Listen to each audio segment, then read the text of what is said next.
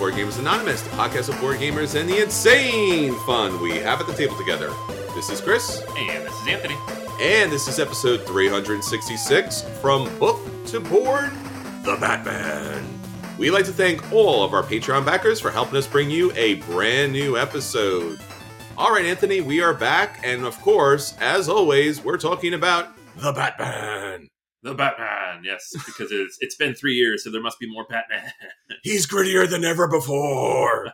I'm really excited to see it, but at the same time, I might be getting tired of gritty Batman. I don't know. Oh no! Wait, what about the voice? Can we keep the voice? Oh, that is the worst part of the Batman. Get rid of the voice.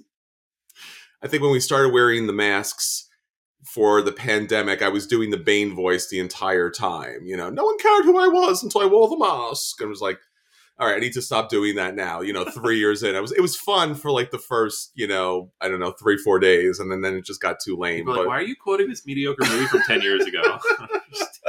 Look, I'm trying to deal with the emotional upheaval of the world. So yes, let me have my little voice. Let me have that. So, but yes, we are talking about Batman and all of the great Batman games out there. I don't know if you know this, but Anthony, there have been board games made about the Batman. I know. I made a list.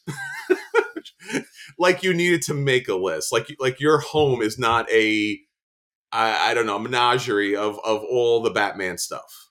I love Batman. It's probably my favorite comic book hero. But I have surprisingly few of these games. I was surprised when I went through the list. Okay. But it's some good stuff in here. It'll be fun to talk about. Probably by the end of the episode, Anthony will buy all of the other Batman games. So we'll see if he can hold on. Because yes, there'll be a lot of Batman games here. And not just the massive miniature games. There's actually a lot of really cool Batman games out there. So whether you're a big Batman fan or you just like great board games, this is probably going to be the best episode for you because the Batman is coming out to theaters. A lot of people are already talking about Batman, and it's a good time to get a good game to the table. All right, everyone. So with that said, Anthony, let's talk about what our listeners are talking about.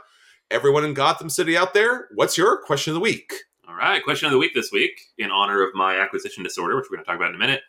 What's the next game for which you'd like to see a massive, overpriced collector's or definitive edition? So this has become the modus operandi of most of the board game industry. Take the old stuff, repackage it, add one small expansion, and charge $150. So what would you like to spend $150 on, everybody? John says the Castles of Burgundy. It'd be nice to get a version to the table that actually looks good. That one, I feel like that one's been on everyone's list for 10 years now. Yeah, I think that's pretty clear. Yeah. I mean, look what they did with Catan. That came out and it was like $300 and now it's like $150, $120. I'm like, someone made a problem, with the marketing and the pricing of that game. The thing about that though is as soon as it goes out of print, it's going to become a Grail game. It's going to cost $600. That's what happened with the Ticket to Ride Anniversary Edition. That's true. They was saturated everywhere, and as soon as it went out of print, it doubled in price. I don't like that. I don't like any part of that. No, it's terrible. This is like one of the worst parts of our hobby. Jeffrey says, Food Chain Magnet with Ian O'Toole artwork, resin tokens, and thick map tiles. I would love that. And it doesn't seem so far off. Like before, if someone had said, a collector's edition of a Splotter game, I'm like, it's not going to happen. But they did let Capstone do Bus. And yes. The new version of Bus is very pretty compared to all of their other games. Yes. Yeah, give me Food Chain Magnet.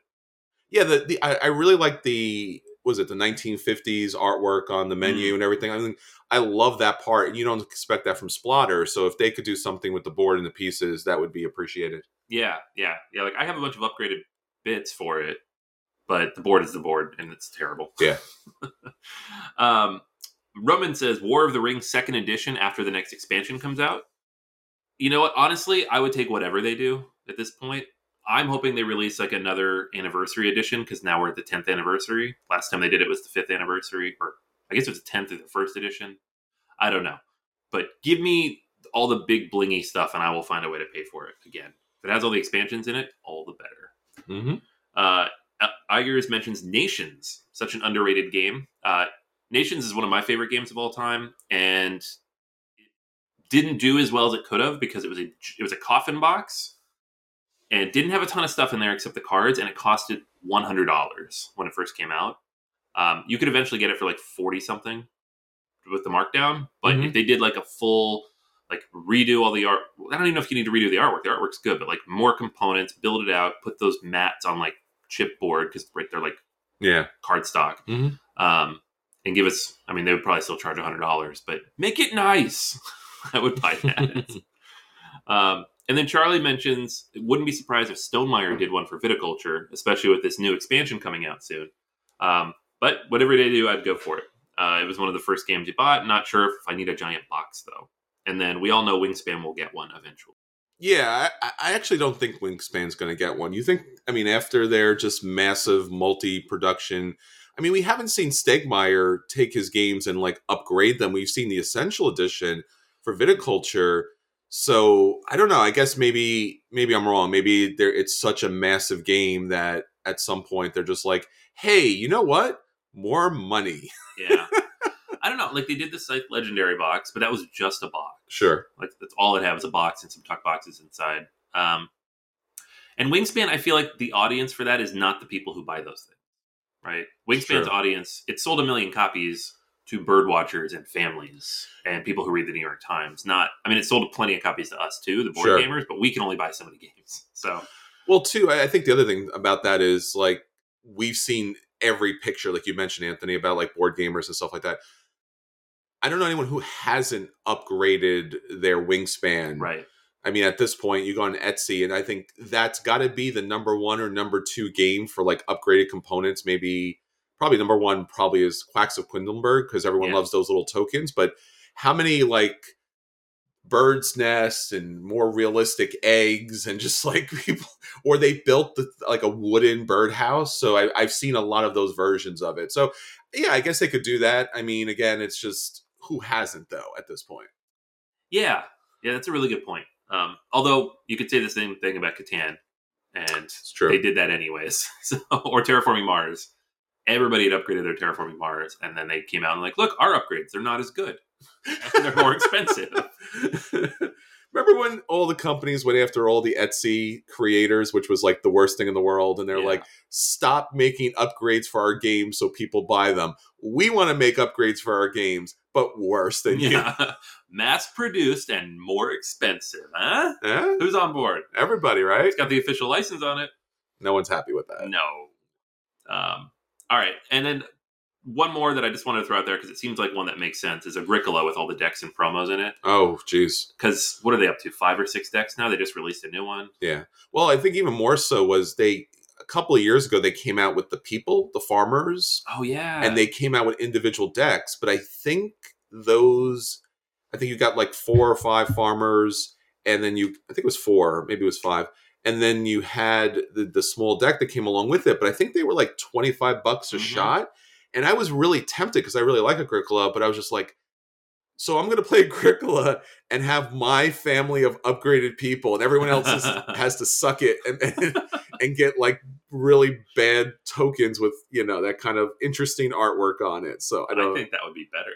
You should do that. And I get the good people. So yeah, it's my game.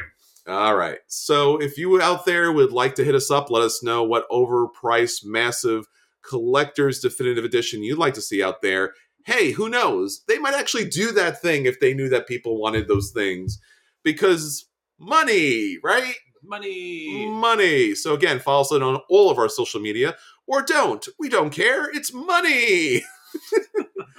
Facebook, Twitter, Board Gamers Anonymous, Instagram. Basically anywhere you find podcasts, you should find us. Let people know. The more people who know about us, know about board games. And there's more board games getting to the table.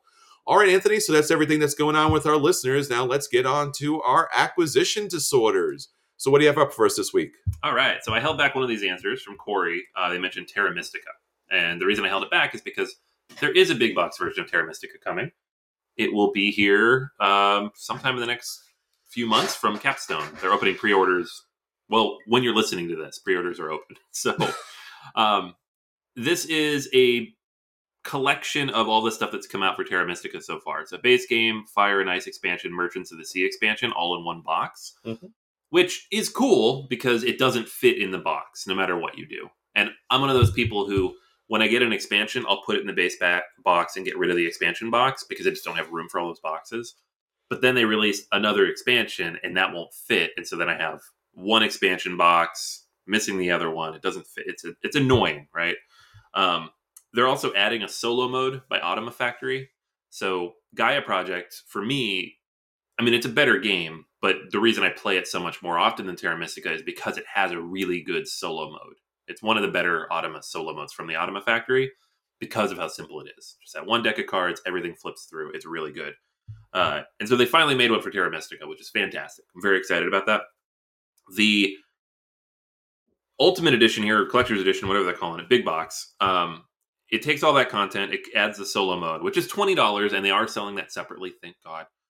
But all of that together, and this is like the new thing everybody's doing, is they're like, let's put all the content together, and we'll charge you the same amount as if you bought them all separately. What are you doing?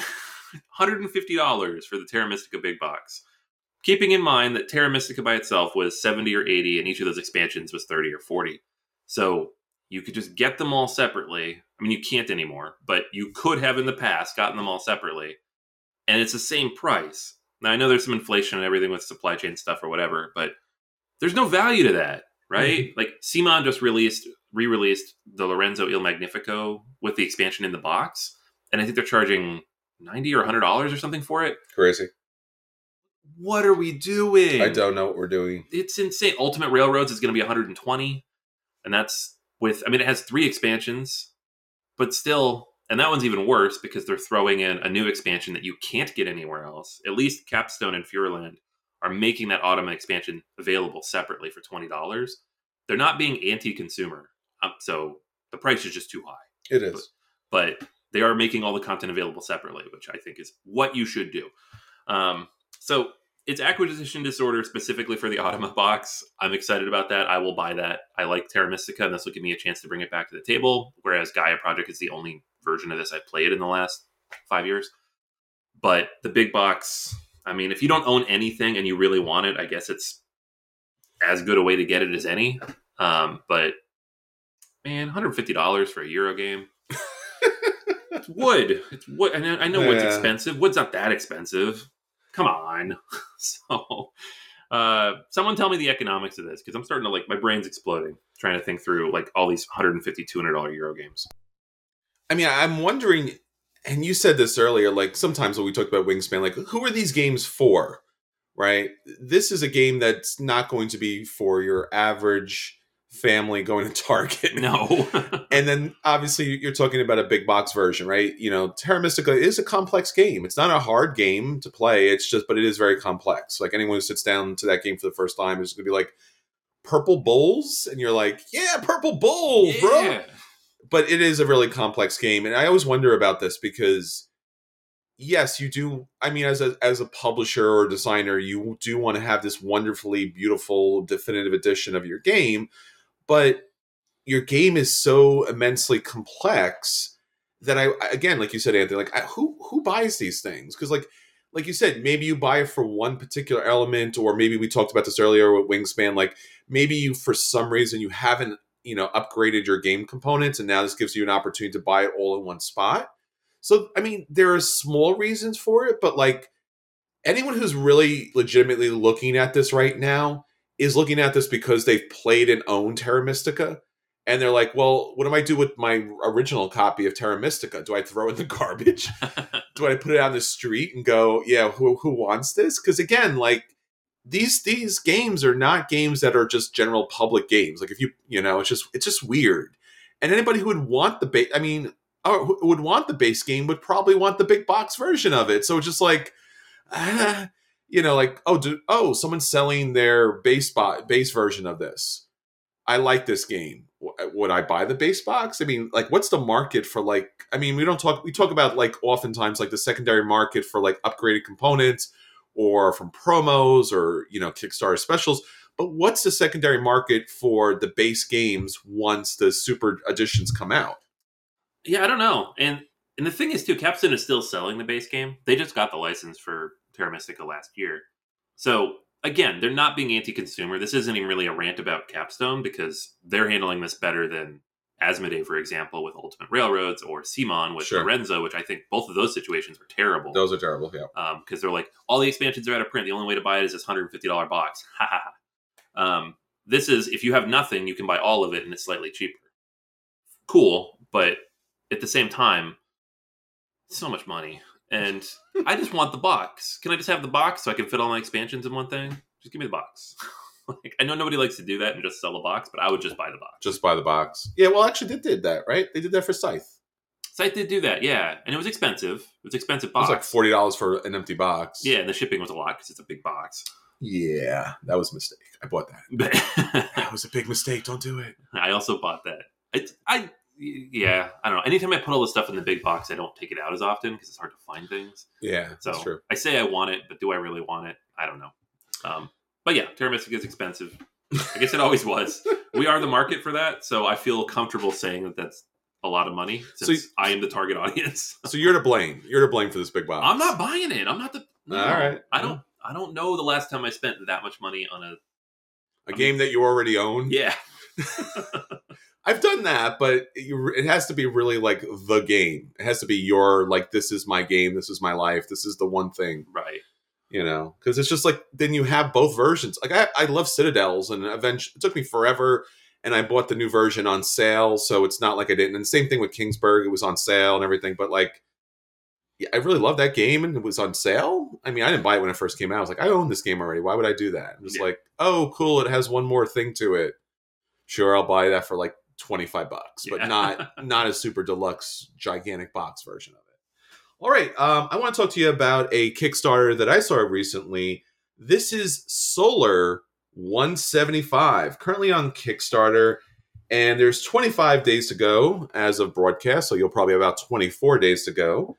And this is an epic Euro-style legacy game for 1 to 5 players set in a dystopian sci-fi future. Why can't sci-fi futures not be dystopian? I don't know. It's a good question. They're always like really sad. I don't want to go to the future now. I know. I mean, I guess it's probably because we're all really sad. I know. It's hard to imagine a utopian world. It's like dystopian. Yeah, we know how to do that. We don't know how to do happy. We don't know. Even Star Trek is dystopian now. It is, which is not Star Trek for me. I'm sorry. Like, take 5 minutes. Take a breather. Like, there's supposed to be something that is the opposite side. So, it's cyberpunk. And it's like more the dystopian future. But then there's something called solar punk, which is supposed to be the nicer, like the world does not devolve. It kind of uses like green energy and technology to kind of like make everything better. Yeah. So this is a very scary combination of things to say out loud as far as it's epic, it's Euro, it's legacy, it's 5 players. Like those are things you should never say in one single sentence. This game is interesting to me. And again, if it can pull it off, and the publishers have published one game previously, and I guess another version of it, and then it's nothing really to speak about. But this one looks like it has legs, and what you're doing in this game is you are exploring the solar system, and again, it looks like to have some elements of like a 4X game. They describe it as gameplay inspired by classic Euro games such as Orleans and El Grande. So Orleans, though, typically known as your bag building kind of situation, and El Grande about your area control and voting. And they do have both of those kind of in here. And the voting option here is a big part of the game. In fact, when you back the game, it seems like the most expensive component of the game is this voting box. So you'll be able to vote in this game. So you're going to take your ship and you're going to fly around the universe and you're going to explore different tiles. There's a whole bunch of tiles in the game. So 50 unique locations that you'll be able to visit. You'll be able to expand your influence. So you have your own little tech tree that you'll be able to do. But again, like El Grande, you want to expand out so that by controlling those different areas, you have more voting power. And since this is kind of a galactic universe, that kind of helps you big time as far as that's concerned. Beyond that, there are a number of different actions that are available in your pool, including that it comes where the Orleans elements come into it. You'll be mining for resources. You'll be gaining money as you build. And then, of course, as I mentioned earlier, is the manipulating the governments because you'll be voting throughout the game. So this big kind of dumpster-looking voting box is how you'll be voting based upon the areas that you control. But again, this is a really interesting idea. I mean, I love the look of this game. It's got that really cool cyberpunk look, but the board itself almost looks a little like Talisman. I'm hoping that it's not Talisman. No. But it's got that big giant square board where there's just an expanding universe of tiles and a board. It's not Eclipse as far as like this ever expanding kind of area. But bag building alongside with Legacy, that's very interesting, especially with the voting. So you might actually change the game state based upon the voting situations that come with it. Again, as always, it's a fairly expensive game. So for the retail version of this, you're looking at $89 for the deluxe edition. Of course, why would you not look for the deluxe edition? It's $112. And then, of course, if you want little things like, for some reason, you want a enamel victory pin and some other little minor things, and it goes up to $124. So this is an expensive game. The retail edition might be enough. But again, a legacy game utilizing bag building, Orleans, El Grande, those are good games to pull from. The game looks good, looks interesting. 5 players, I'm not sure how long that game will take, but it's something to take a look at. So if you're interested, check it out. Solar 175. I think I'd be more interested if it wasn't Legacy. Everything's got to be Legacy these days, man. Yeah, the thing is, like, it's the people who have their little groups and can get together once a week and play through the Legacy games. Things, it's great. But who are these people? I know. And why do they never invite us to come play with them? I know. Damn it, people. We've been doing a podcast. We just want to play. But like, I have all these games on my shelf. I'm like, Oath. I got that in last summer. I played it twice. Game 1 both times. I have not gotten further in that because I just haven't been able to get the same group together. Like all these legacy style games, I just can't get to the table. They look really good. If it was a normal Euro, you'd just be able to play it. Sure. So, I don't know. But it sounds really good. So I'll keep an eye on it. I mean, I think the legacy element to board games is like the holy grail, right? If you can pull off a game that really has that kind of evolving story element that changes the game forever, that's something that will stay with you. Unfortunately, I mean, I guess we can talk about Pandemic or Risk Legacy, but that's about it. I don't think there's anyone else who's hit that. Everyone else has kind of fallen flat on their face, but I guess we appreciate it. So yeah, here we go again, folks. Yeah. It was a fad because it's people didn't realize how hard it is to do. It's super hard. I really appreciate when it tries. It's not the best. All right, everyone. So that's what we want at our table. Let's talk about the games that did hit the table. Will everyone know if those games are a buy and they should run out and pick those games up? If those games are a play and they should sit down and play them? If those games are a dodge and they should avoid them at all costs?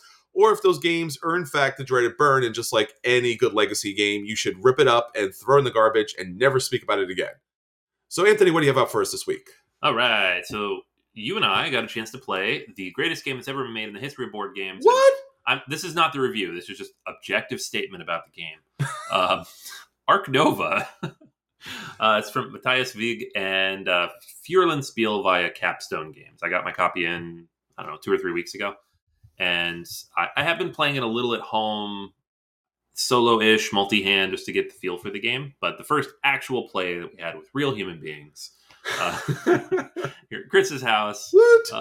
So this game is, I'm going to describe it as like a bit of a Frankenstein's monster of a board game. Yes. There's absolutely nothing in here that I can think of that is unique or new to the board gaming space.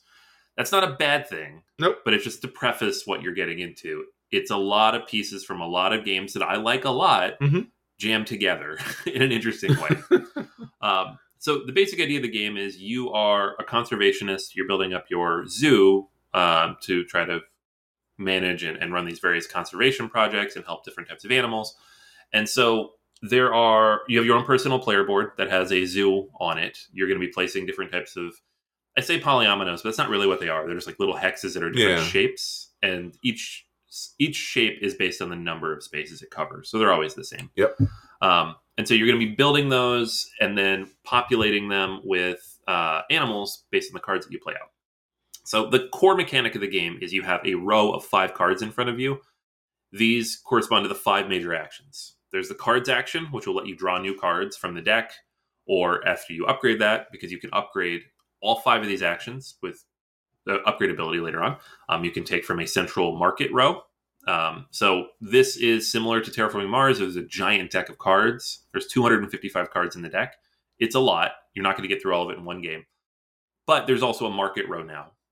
So you have 6 cards that are always face up, so you can have some mitigation of the randomness of the deck. Not a lot, especially early in the game, because early in the game you don't have much access to that row. But it's there, and it gets more valuable throughout the game. There's the build action, which lets you actually build those enclosures in your zoo. There's a bunch of bonuses on the map, so as you cover them up, you can get various bonuses. There's things you have to keep in mind because animals need different size enclosures. You also need some of them to be next to the rocks. Some of them need to be next to the water. So various things to keep in mind as you do that. That takes money, so you need money to do that. The animals action lets you build animals, or I keep saying build animals. I said this last night too. Accommodate animals in your zoo. They're not real animals. So you're going to have a hand of cards at any point in time. At the beginning of the game, you'll have 4, and then you'll draw more, get rid of them, whatever they are. And so some of those cards are animal cards. And so the animal cards, they're going to have a size of enclosure they need, a minimum size. So between 1 and 5. They're going to have a cost in cash, and then they're going to have some requirements potentially. These could be requirements of being partnered with a zoo in Europe or Asia. They could be requirements that you already have multiple tags of a certain continent or a certain type of animal, similar to Terraforming Mars. Like you have to have those tags already in place. Things like that, right? So when you build accommodate animals, you will be able to place out 1 or 2, depending on the power of the action you take. And then when you play it, you're going to flip over a tile in your zoo, take an action on the animal card. It'll have some text there. Something will happen. You'll get some amount of points, sometimes additional bonuses if it's a big enough animal. Like if you build an elephant, you get a bunch of bonuses on top of everything. And then that goes into your zoo. So you're not physically putting anything in the zoo. You're just having a card in your tableau, and then you flip over a tile that correlates to that card.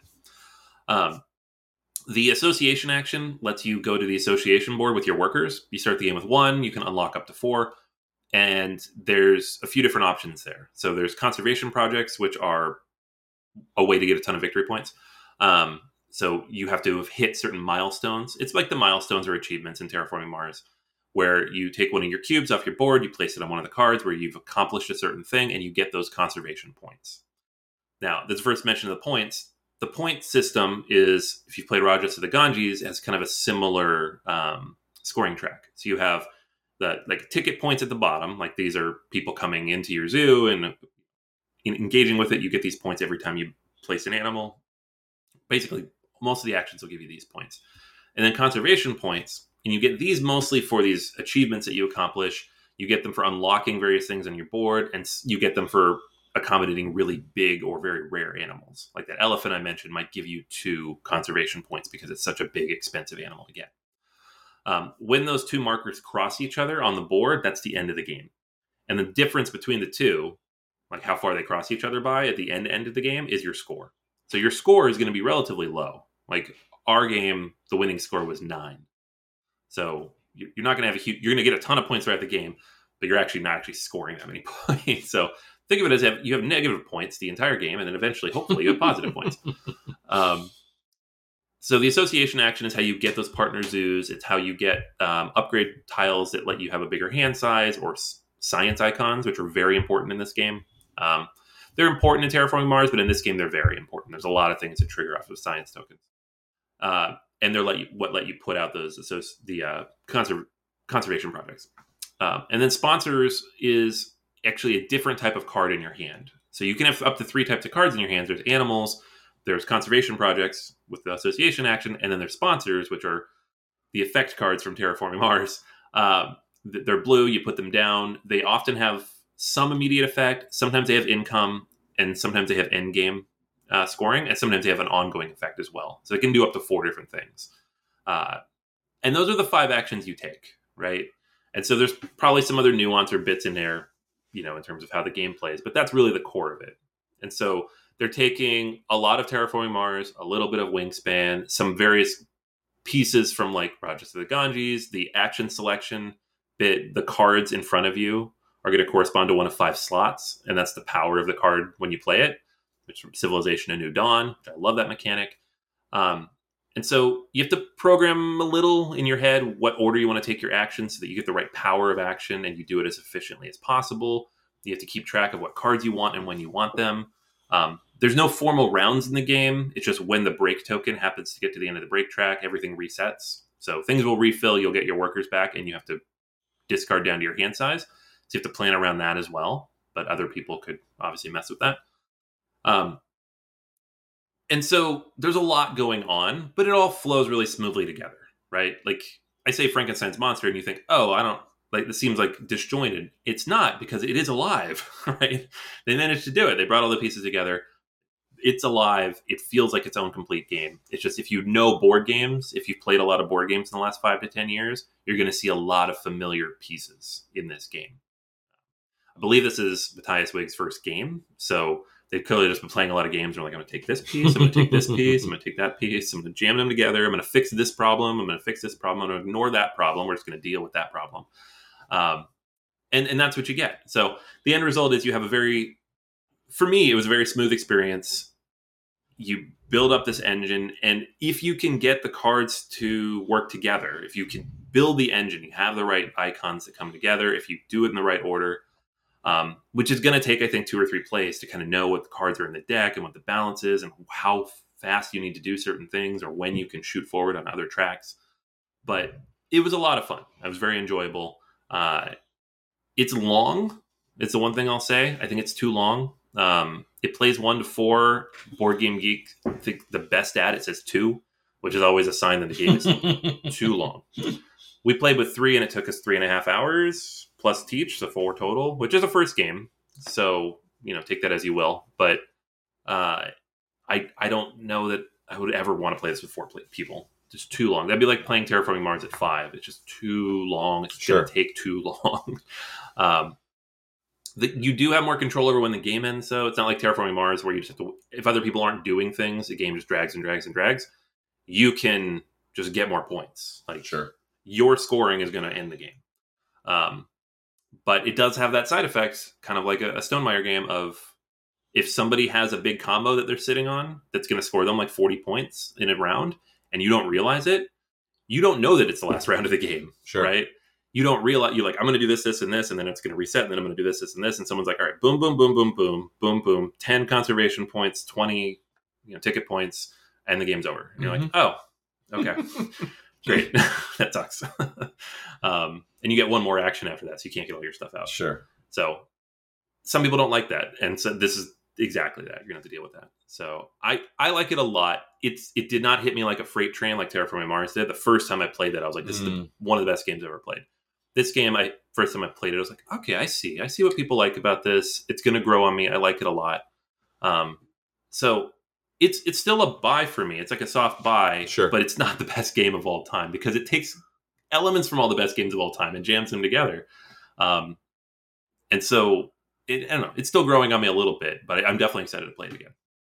Yeah, there's a lot. I mean, Anthony, it's a great kind of review because, as you said, this game is a hodgepodge of different elements, and they do fit rather well together. I never really felt like any of the elements that were in play were superfluous at any level. I didn't feel like anything was necessarily pasted on, although there is a lot of cards in the game, and every once in a while it's like, you get a monkey and he does this thing, and you're like, sure, whatever. I'm like, but that's fine. Look, it's 255 cards. Like, not everything is going to be as thematic as possible. Not everything can be Wingspan, where every bird is like somewhat represented by their behavior in the game.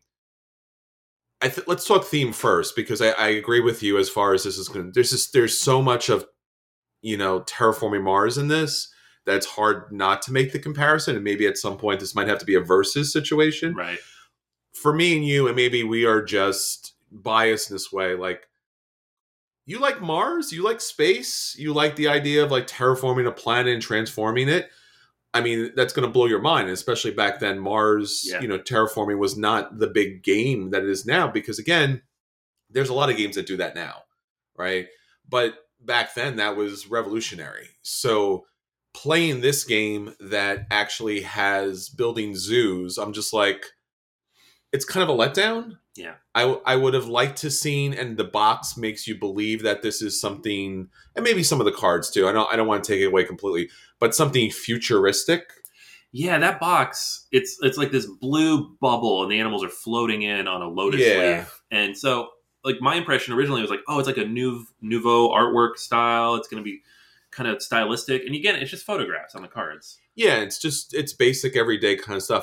If this was more of like futuristic, I mean, you don't have to go full sci-fi on this, but it was like when you put the animals in their enclosures in the zoo area, it was very generic. It was almost a letdown because you feel like the game should have been like next level kind of thing, and this was like brown and gray on top of brown and gray with like a spot of blue here. I'm just like, oh, that's unfortunate because everything else is kind of popping about the game, and this is kind of like a just a bland landscape. I felt depressed for the animals. I'm like, hey, you want to go be in the brown area with the other brown areas? Like, I know the box cover is really engaging, but enjoy your brown areas, folks. So that was theme wise. Like, again, I'm not even vibing necessarily with the whole zoo idea. I think animals just exist however naturally they exist. And I think that's more respectful and conservation, should be kind of focused there. But beyond that, I would have liked to seen something. I'd like to see the artistic appeal of that kind of a cover follow through with the actual gameplay. I don't necessarily mind the photography on the cards themselves, but I would like to have seen something better done with the actual game board because you are focusing on that through the game. Like when you play Terraforming Mars, you're looking at Mars. Yeah. And you're terraforming it and you're putting tiles and you're putting land on there and stuff like that. And it really does feel like you've built something epic. At the end of the game, I looked at my zoo and I was like, random polyhexagon kind of things. And it's just like, I don't feel like I've constructed anything of an epic level. And again, this idea is supposed to be Ark Nova, like this kind of revolutionary kind of zoo that's supposed to be taking place, but I never really felt that in the game. And the same thing with the cards too. You're getting like snakes or you're getting penguins or whatever is also very cool animals. But I never felt like when you play Terraforming Mars, like you're transforming or growing plants from scratch, or you're introducing, you're pulling down a comet to the planet or something. It's just it didn't have that epic nature to the gameplay, and I think it could have. I think if they would have done a little bit more to try to talk about the habits and habitats and things like that, it could have been a little bit more in that. The main part of the game, Anthony, like you said, is the 255 cards. It's that kind of large market of cards. I did like the fact, because we're going to talk about a game in a minute, that the cards did not cycle. Yeah. I did like the fact that these cards did cycle, although I think you and I were very frustrated with the fact that like we couldn't get cards that we needed. Like they have this card action that allows you to take X number of cards, and I would move it all the way to the top, which allowed me to pick anything I wanted or go through the deck. And I'm just like, there's nothing in the market, and I'm taking like whatever it was, like 3 to 5 cards, and then and there's nothing there. Yeah. And I'm just like, well, okay. Yeah. Yeah. So the thing about the cards is it's a card game with a giant deck. Yeah. There's no way to really fix this problem. I have a suggestion. Okay. But but I'm just going to compare to Terraforming Mars real quick, because again, I love that game. Yeah. And that's a game where you might get 7-8 rounds in the game. So you will see a grand total of 40 to 50 cards in the entire game, right?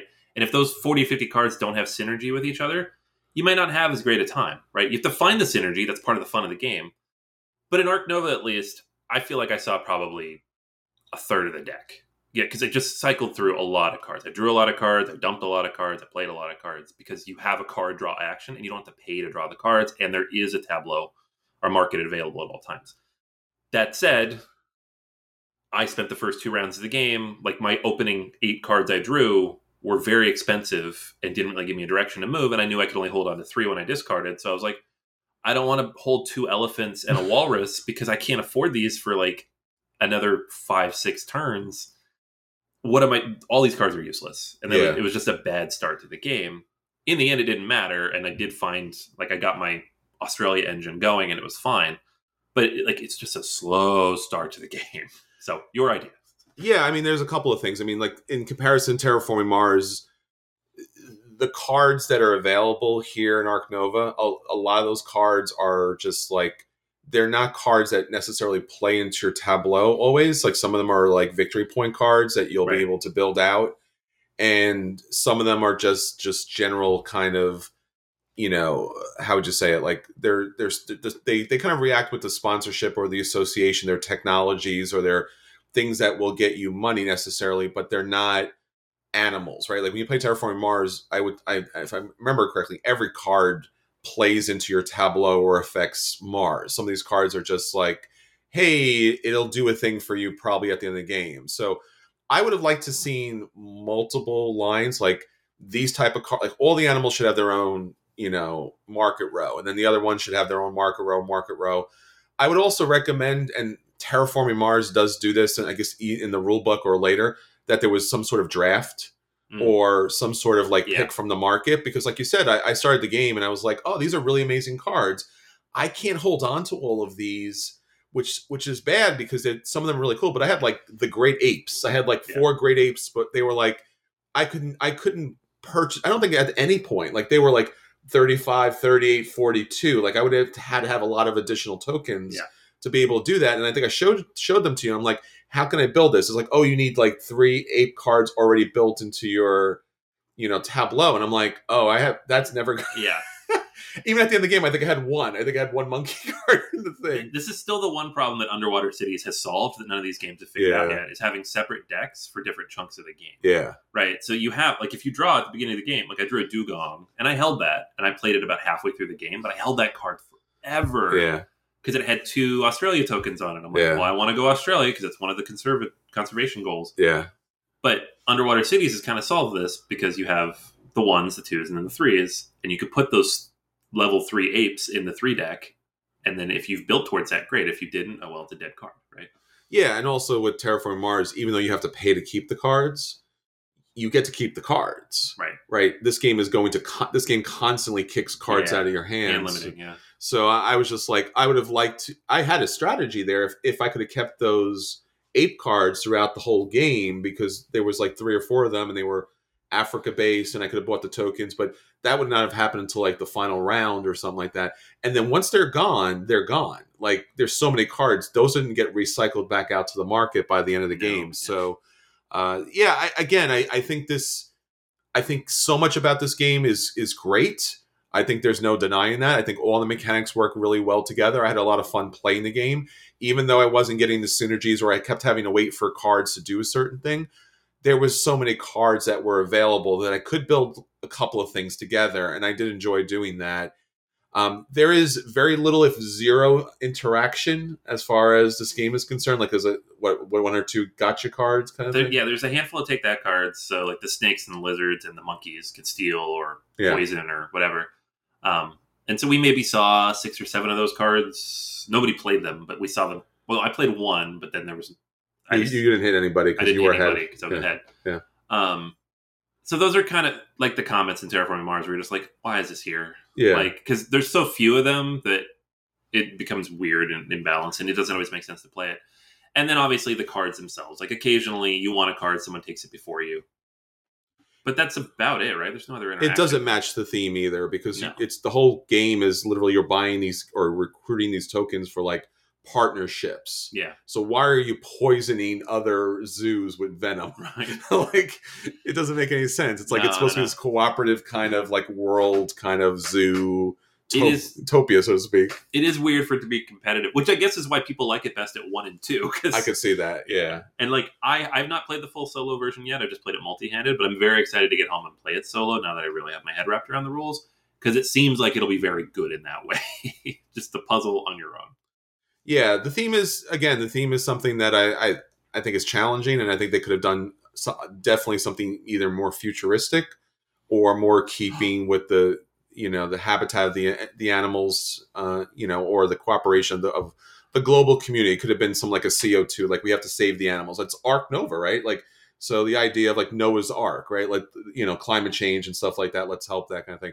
It gets a solid play for me. I would play this again anytime somebody put this at the table.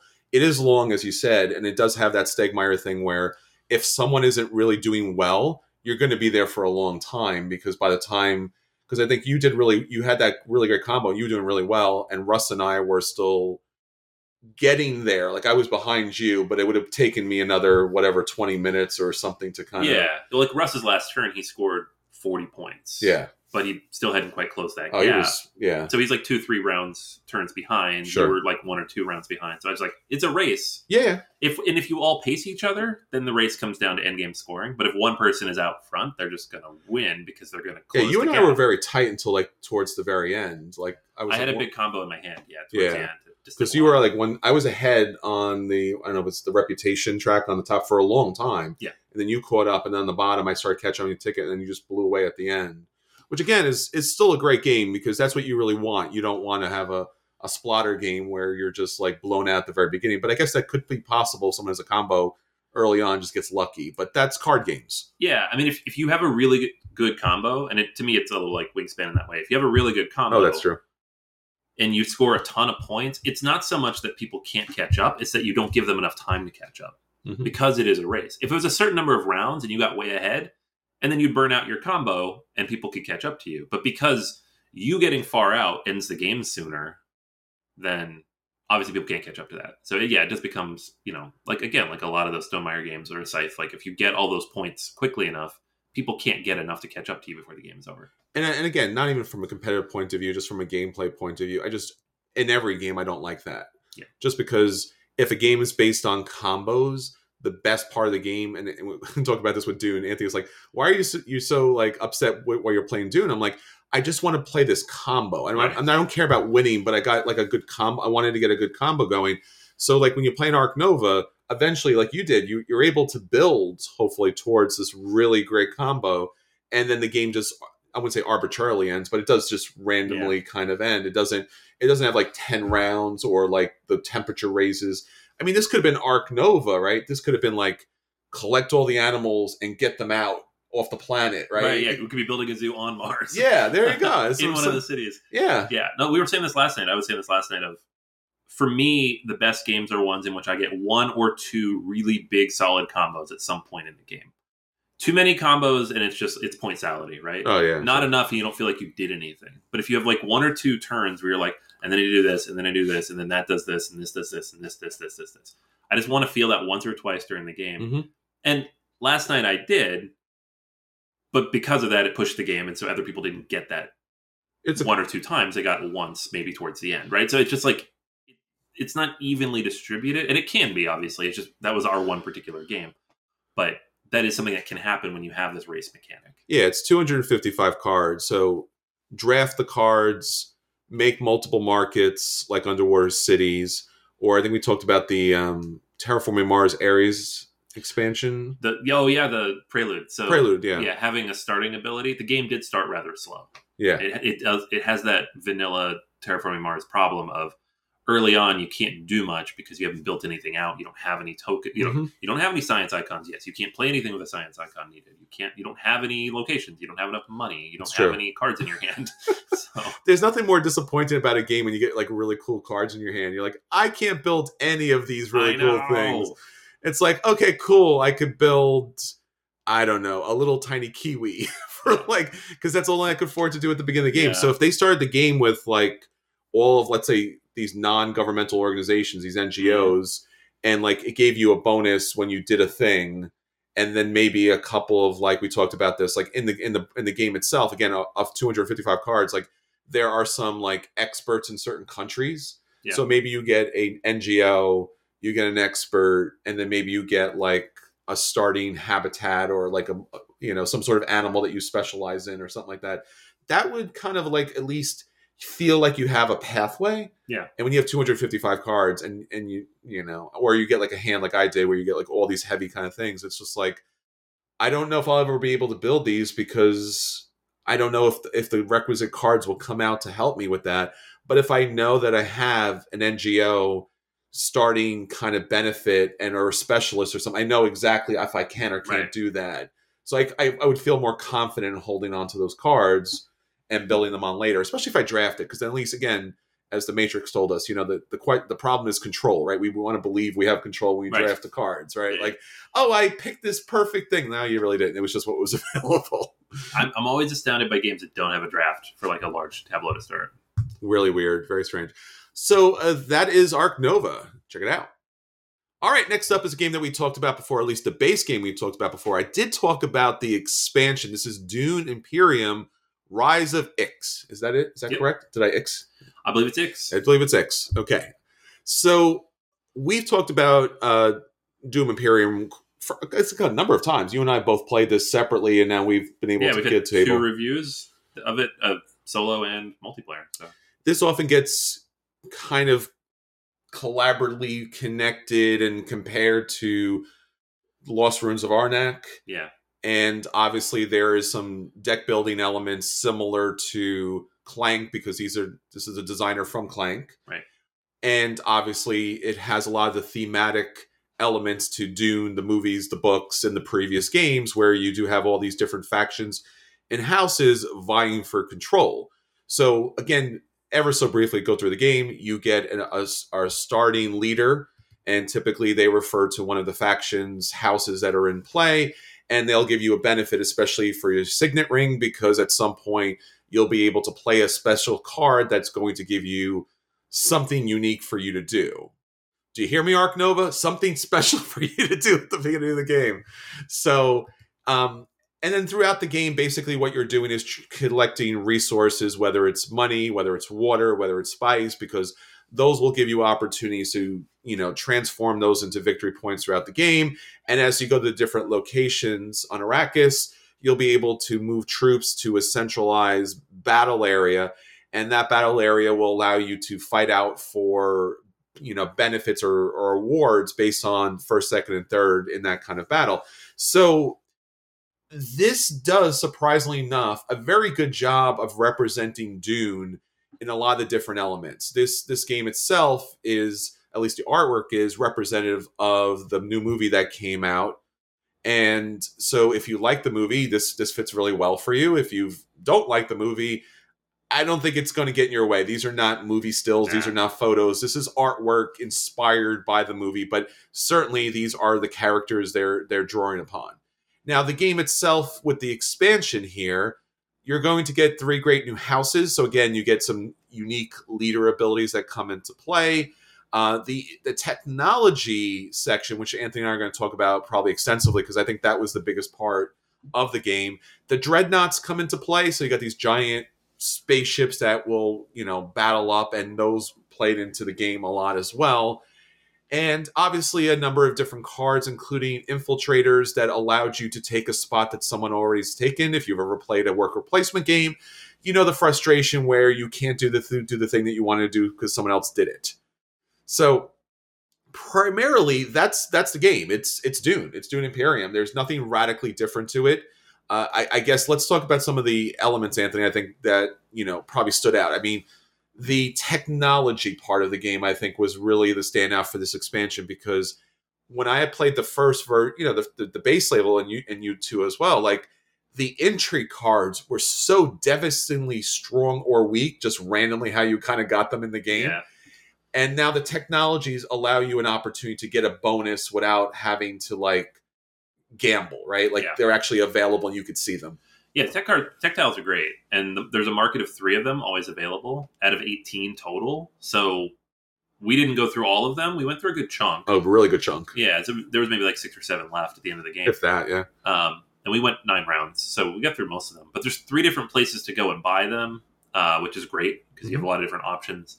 And it's another way to use your spice too, which I think is a good thing, because the original game, the spice, it did some stuff in the faction houses, but mostly you just traded it for cash. It's usually just a trade kind of situation. Yeah. So now you get these great tiles, and they do so many different things. Some of them give ongoing abilities, some give you bonuses, some give you extra military, some give you just points.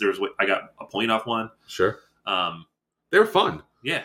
Yeah, I mean, I had about 5 or 6 of them, and like you said, Anthony, some of them would just give you one more influence purchasing power. I had one that gave you an additional sword for every sword card that you had. And then I had really kind of cool ones where if you had your dreadnought out there and you want to battle, you could retire it and get a gigantic victory point that goes along with it. I had the one where you got an additional card. And I love that part of it. Maybe I loved it too much because I had 5 or 6 of them by the end of the game. But I thought that was really a lot of fun, because again, if you want to thematically play the game as it is, like it is those technologies that make Dune so unique and special. And again, I think the problem I had initially with the base game was you weren't getting enough combos with the cards in your hand. The Bene Gesserit's cards, obviously, they love to combo together. But again, I wanted to feel like I was playing a house that had something unique about them, and I wasn't just going to like worker placement spots. Yeah, and it made it unique. And the thing I think is best too is it doesn't layer on top; it integrates in, right? So like you won the game, you had a really good influence intrigue card, but you also had the tile that gave you extra military from your reveal. You also had two dreadnoughts out. You also had the card the double agent card that let you go to a location and put more tiles out. Like, you take away any one of those elements and you wouldn't have won. Sure. So all three of those kind of work together to give all the extra military you needed at the end of the game to like beat Alex out. Yeah. So it was a great combination of stuff. It all integrated really effectively. Whereas before, again, like you said, sometimes you get to the end and it's just like intrigue card. That's the difference in the game. That's the difference. Yeah. This was 3 or 4 different things were the difference in the game, which was all decisions you had made much earlier in the game, which I thought was really cool. Yeah, I had to build 2 dreadnoughts to be able to move towards the end of the game, where I felt confident I could win that battle. And then I used one of the tile cards that when I won that battle, I got one of the giant victory points. I ended up winning by 3, but at the start of that battle, I think we were all tied, or like we were tied. No, you were ahead of me by 2. I had one that took one of your dreadnoughts out of the battle and gave me 3, so I would have been ahead by 3. Yeah, and then you ended up ahead by 5. Yeah, no, I'm saying like as far as like where we were situated on the victory point track, it came down to that one battle. I think there was only one more round after that, but I think we were all very, very relatively close to winning because everyone had built some sort of combo machine together to score points. And again, you can't avoid the battles. The battles are essential for the game because you get such great bonuses from them. But as you mentioned, the replacement board that allowed you to, I guess, is it like the spacing guild? You get to move up, and then you can drop down. You can get a technology. You can move up on one of the influences. You can get troops. You can get money or spice. I love that board. It's so much better. Yeah, I love that board. The idea of the board and the fact that it replaced generic give money for points. Yeah, no, that part of the board was my least favorite part of the board in the original. It was you build up a bunch of spice and then you sell it. That's it. Like, great. So the spice locations that you went to were like, I guess I'll go there so that I have something to get money for later. Yeah. And then you would go up there like, I guess I need money. But now you go on there and you move up this track, the Chum track, and it allows you to get all sorts of bonuses, but you're like stocking them up for later. And all those spice locations, you go there because you want to get the stuff to buy the tech tiles. Like all the decisions are interesting now instead of half of them being interesting and half of them being like, well, I guess I have nowhere to go. So yeah, and it gives you a lot of opportunities. Like you mentioned, a lot of opportunities to buy the tech, a lot of opportunities to get a lot of resources without having to like suffer through the worker placement section. Like you could just move up that Space and Guild track and then get something. So it kind of streamlined the game a lot more than before, and you weren't, dependent on the cards because again, you couldn't cycle through those cards that came out. Now that still happened, and I still hated that. Yeah, because it wasn't me. Yeah, I think it was Alex at one point. It was like, "Can't we get rid of these? Like, there's nothing good here." And I'm just like, and again, what are you going to do? Buy endless numbers of 1 level characters so that you fill your deck with junk? Yeah. So that was still an issue, but again, with the technologies that came into play, the dreadnoughts that came into play, I think that kind of softened a lot, and it really, for me, it moved the game up to a buy for me. I would actually buy this game now. I would probably wait or get the kind of fancier little dudes that came with the later edition here, but this expansion makes the game a buy for me. Before it was just a light to moderate play, but this actually moves it up for me because again, technology tiles always good, tech tree kind of situation like that. And even the leaders, I love the idea of they just throw ridiculous numbers of leaders in the box. There's so many. They added 8, I think. So now there's 18, 19. There's too many. And I just kind of funny to say that because they're not like, I don't think they impacted the cost of the game. I think that's a question in the future that we'll have to say, like, how many leaders, how many individual factions would you want, considering the fact you have to pay $1 or $2 for everyone that's in the box. But this there was so many in the box, and it was hard to choose from because they're like, yeah, maybe I don't, yeah, this could, and I'm just like, I'll take the one that's a princess and she has no water to start with. I'm like, well, that sucks for me, but sure, let's see how that plays out. So, yeah, I do like that. I do like that a lot, and I don't think any of the leaders, at least as far as I've seen at this point, are broken. Like there's some that are more basic, and they mark it as such. So, just keep an eye on that. Yeah, and there's some that are more like mine was very situational. I think I used the power once or twice in the whole game. I think I used mine twice. Yeah, it wasn't as great, and mine was like a start of game ability. I started with an extra intrigue card, whereas getting extra money every time seemed better, but I'm sure they balance out. Yeah, mine was trade in, I think it was 7 money, and you got like a spice, a troop, and you got to move up one of the tracks. Right. But getting money was not easy, at least initially either, too. So, again, it's a buy for me. Anthony, what do you think?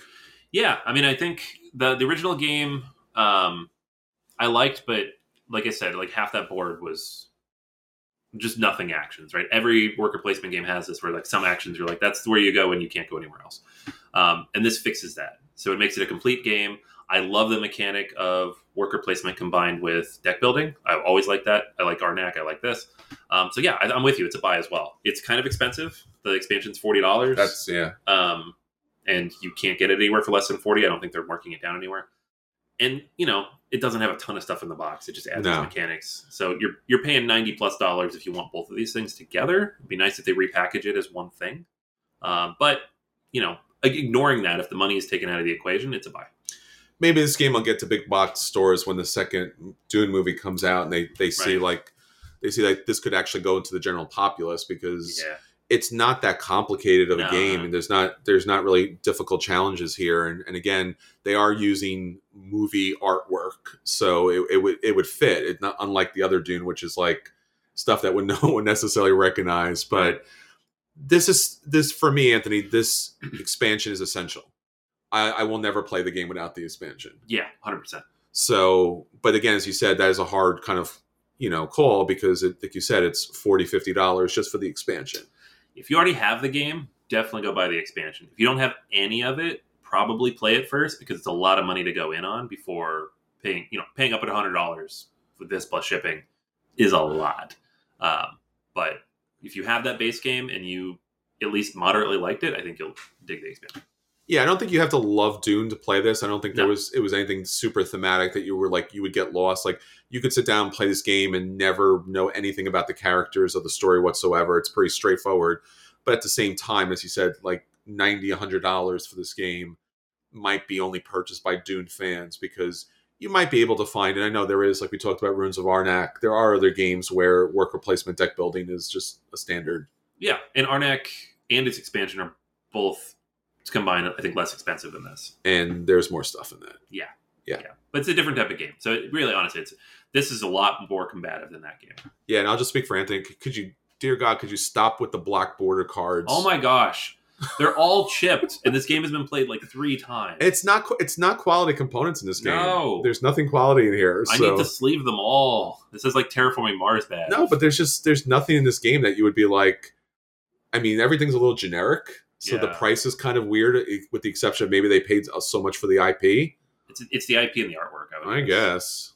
Yeah, I mean, I appreciate the artwork. I'm never going to say no to good artwork, and it is good artwork. Yeah, they could have just taken photos. They went the Fantasy Flight route. It's all artwork, which is amazing. So yeah, I'd rather have the artwork than the photos any day. The photos always get really old really quick. Yeah, So, but really cool.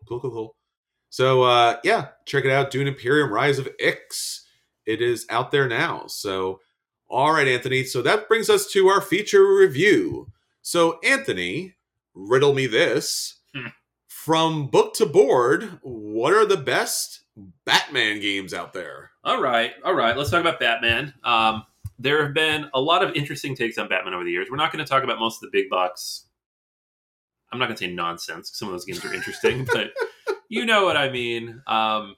It's been an interesting road, and it's gotten better with time, as most licensed games do. So let's run through these. In no particular order either, because they're all kind of roughly in the same ballpark in terms of quality. I mean, it's Batman, right? So yeah, they have to be. they're all Batman. They're all super expensive games that only a trillionaire at this point could. Well, yeah. However much money he has, magically enough, or yeah, it's like we're getting far enough. We have to upgrade into a trillionaire. I know, right? Because you can't be purchasing all those things. All right, so first on the list, Gotham City Chronicles, Batman Gotham City Chronicles. This is the re-implementation of the Conan game from Monolith. Yeah. Came out in 2019. I backed the original Kickstarter. So was that $1 trillion? It was. It really was. This came with, I don't know, like 250, 300 miniatures, something crazy like that. Like a lot of stuff, to the point where it was like Bat Cow was in it. Calendar Man was in it. Like, hey, Calendar Man is Condiment Man or whatever that was. Condiment Man. Yeah. So, like these crazy, ridiculous things because they just were trying to think of more stuff. Yes. So I have 2 ginormous boxes because the game came in 2 boxes, and I managed to get all the expansions into those 2 boxes. And it is the core mechanic here is amazing. It's one versus many with you have the big console in front of you and the card flow of the one versus the many who are trying to fight back against them. I dig that a lot. They overcomplicated it a little bit in the Batman version. So the rules are terrible, they're really long, and it's hard to get this thing to the table. But it's Batman, and if you want the minis, there's so many. And there's a season 2 of this as well, but I did not back that. Because you're not Bruce Wayne. No, I'm not. Well, they launched the second Kickstarter like a month after the first one shipped. That was and I was like, mistake. I haven't played this yet. I'm not giving you another $300. Like, crazy. You need a Batcave for all those miniatures too. Yeah. Now at this point, I'm like, I keep them because I want to paint them, but I'm like, I don't know what to do with this. It comes with the Batmobile, man. It does. I have it on a shelf, actually. There you go. Sick. That and the T-Rex. Came with the T-Rex. Oh, that's right. So I have those up on a shelf. They're very nice. And it's like the 90s the Batmobile. Yeah. It's really cool. Yeah. All right. DC Comics deck building game. We'll just say that generally because a bunch of them have Batman in them. There's a lot of them that have them. Yeah. Yeah. So the Cerberus engine deck building games are all roughly the same. They are. And they did a lot of stuff with DC Comics, Batman, the whole universe, right? Yeah, I mean, this was something that we played ad nauseum. I mean, the DC deck builder game just forever. And then specifically once it just kind of blew out. And again, with the weirdness of this game was obviously you get your superhero and you get things that, bounce off your superhero. And then you knock out the bad guys, and then somehow they become part of your deck. Right. And a lot of people got really upset about that. But if you're a comic book fan, like that happens literally all the time. Oh my gosh, yeah. So this is a lightweight game for really anyone to get to the table, and it's actually a lot of fun. The big villains are really hard to knock out, and they have special abilities, and there's locations and there's equipment. So obviously, Batman is the perfect representation of this Cerberus engine with the DC deck builder. And then they did have a rival system where they had kind of these 2-player, you versus the bad guy kind of situation. And those were great because, again, the DC deck builder is really easily consumable. We used to call it potato chip games. Yep. So, yeah, a lot of fun. Yeah, I love these games. I haven't played one in a while, but they're a lot of fun. I own a lot of these, and I don't know why. They're good. They're good, yeah. Another one that's kind of a potato chippy game is Funkoverse strategy game. Yes. So this... It has a bunch of stuff that you can get and mix and match in, but like it launched with Batman and Harry Potter. I think, were the 2 that they launched with. So I have, I think, the base Batman set, which has Batman, Batgirl, Harley, and Joker, and then there was a few others you could add other people on. Yeah, and it's cool. I thought it would be stupid, but it wasn't. It was actually a fairly fun, like little dudes on a map running around game with little tiny Funko figures. And you can mix it with your Golden Girls and your Kool-Aid Man. That's and fantastic. Your dinosaurs. And I have some of these randomly because they're often on clearance, and it's fun. Like I don't think it's very thematic to Batman necessarily, except that you have a giant Batman on the board. But it's cool. It's the easiest cash grab, and I'm so glad they did it because who doesn't own Funko characters? Yeah. And just like, this could be a game. And like, they did a game. And again, Prospus Hall, I got to give them credit. And I've said this to them often, like, they actually make a game. They could have not made this a game. This could have been junky junk and junk on the side. Terrible. But I did pick up, I think, all of the Bat family, at least whatever the initial first wave was, because, again, Anthony, on sale. Yeah. I have this. I have all the Harry Potter for the kids. It's fun. Another one this one came out a few years ago. Batman the Animated Series, Gotham Under Siege. This is a dice rolling cooperative game in which you're trying to save the city. It's co-designed by Richard Launius, famously of all of the big cooperative running around on maps games. Defender of the Realms. Defenders of the Realm. So yeah, this is actually fairly decent. It's from IDW. It's based on the animated series. It has little cardboard stand-up buildings in that kind of Art Deco 30 style, which is very cool. And honestly, anytime you use the artwork from the animated series, it's going to be good because it's just such iconic visuals. It's not particularly complex. It's fairly short. It's like a short, low weight cooperative game under an hour. So if you really like Batman, you want something quick and easy and cooperative, this is a fairly good one. Sure. Batman the Animated Series Adventure, Shadow of the Bat. This is designed in conjunction with Kevin Wilson, who worked on like Descent and the TMNT game and the Ghostbuster game. And this is more of again a co-op game, but it's a much bigger, sprawling one, more like the Kickstarter model, 1 to 4 co-op games where you have 15 different mechanics on a giant board and your miniatures run around and do stuff. This was, I think, shipped fairly recently. I've seen copies of it on various websites, and it came with all the miniatures. Like, so anything from the animated series was turned into a little miniature. So you've got Joker and Harley and Killer Croc and Man-Bat and all the different things that you know and love.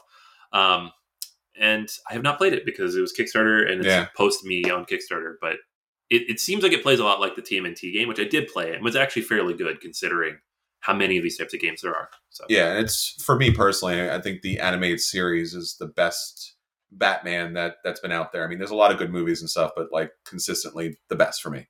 Yeah, it's number one for me with a bullet easily.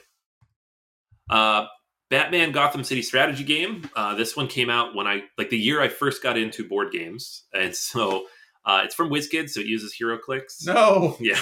No. Remember when all their board games had HeroClix? I remember that. That was a very dark age for us. Yeah. So it uses that, like, I don't know, mid-90s, very colorful style of Batman artwork. Yes. Like that kind of coincided with the animated series, but was much more obnoxious. Yes. Colorfully. It was the 90s, man. Yeah. Everything was much more obnoxious. So they all look a little bit like animated series, but like not as cool. No. And it's, I don't know, I played this once. Somebody had it and I was like, oh my gosh. And I was new to the hobby and I was like, oh my gosh, this is great. I want to play this.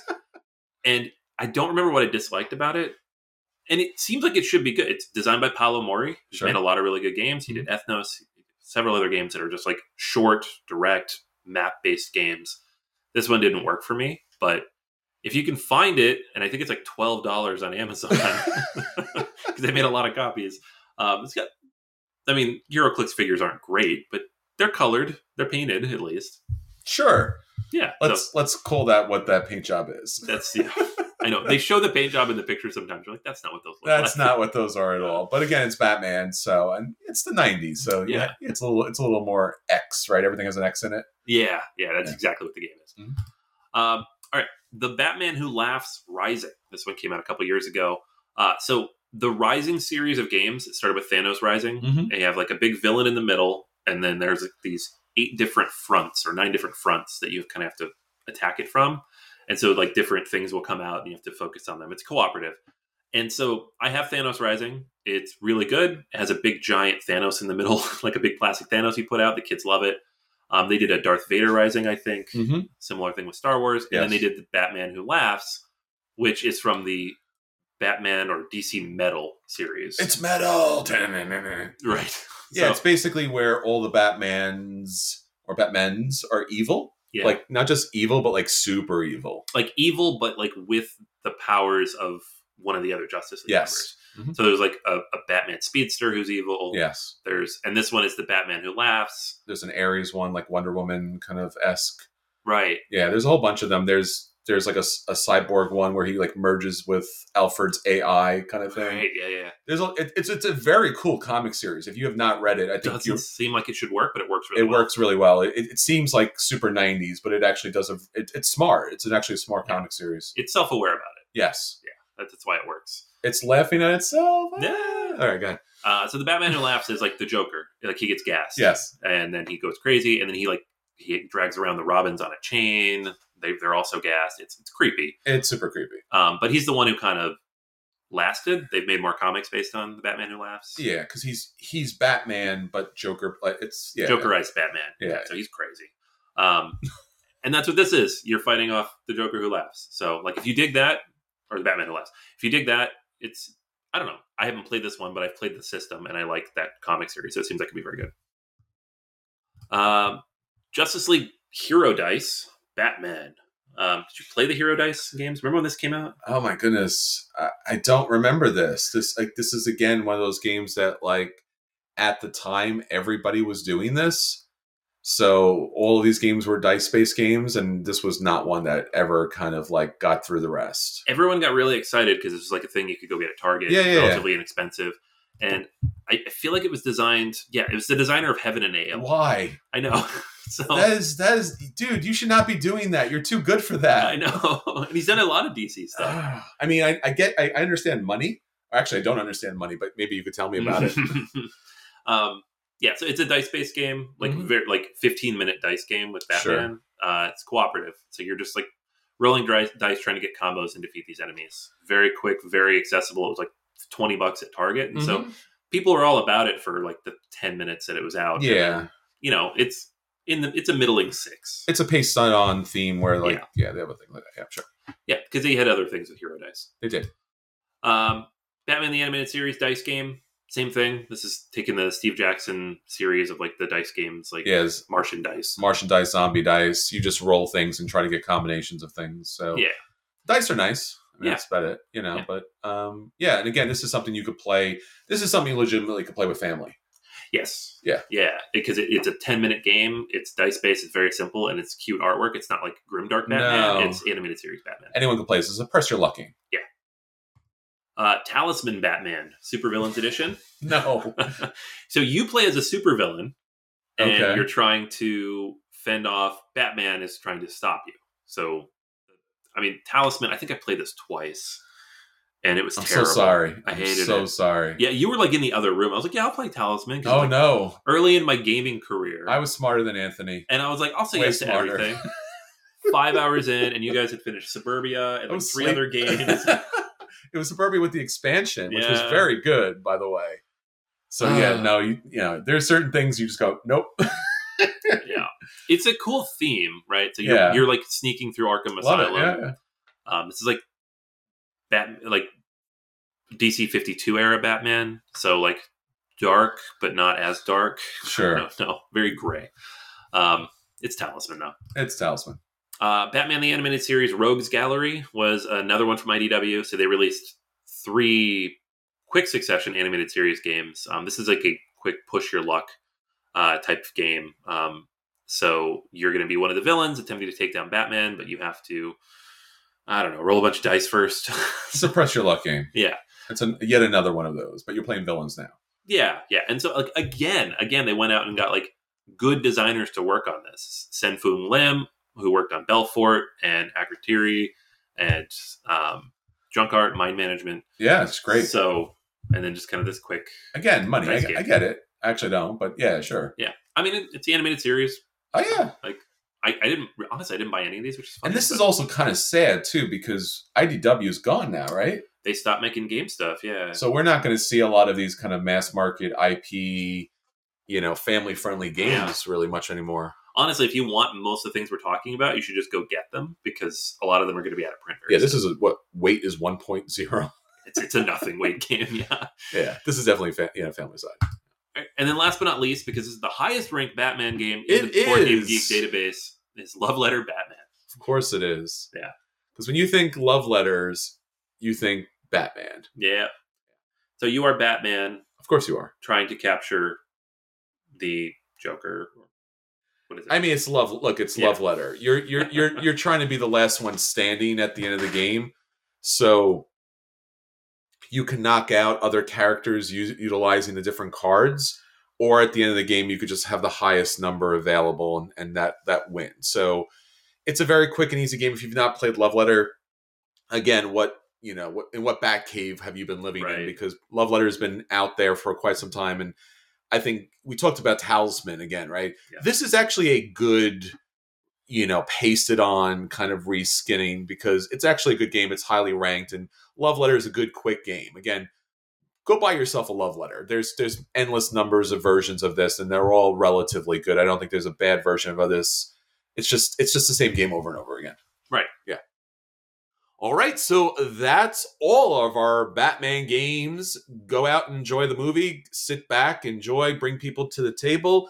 Choose one of these and many games out there. As we said earlier, they're all different weights. They're all different family styles, different cost points.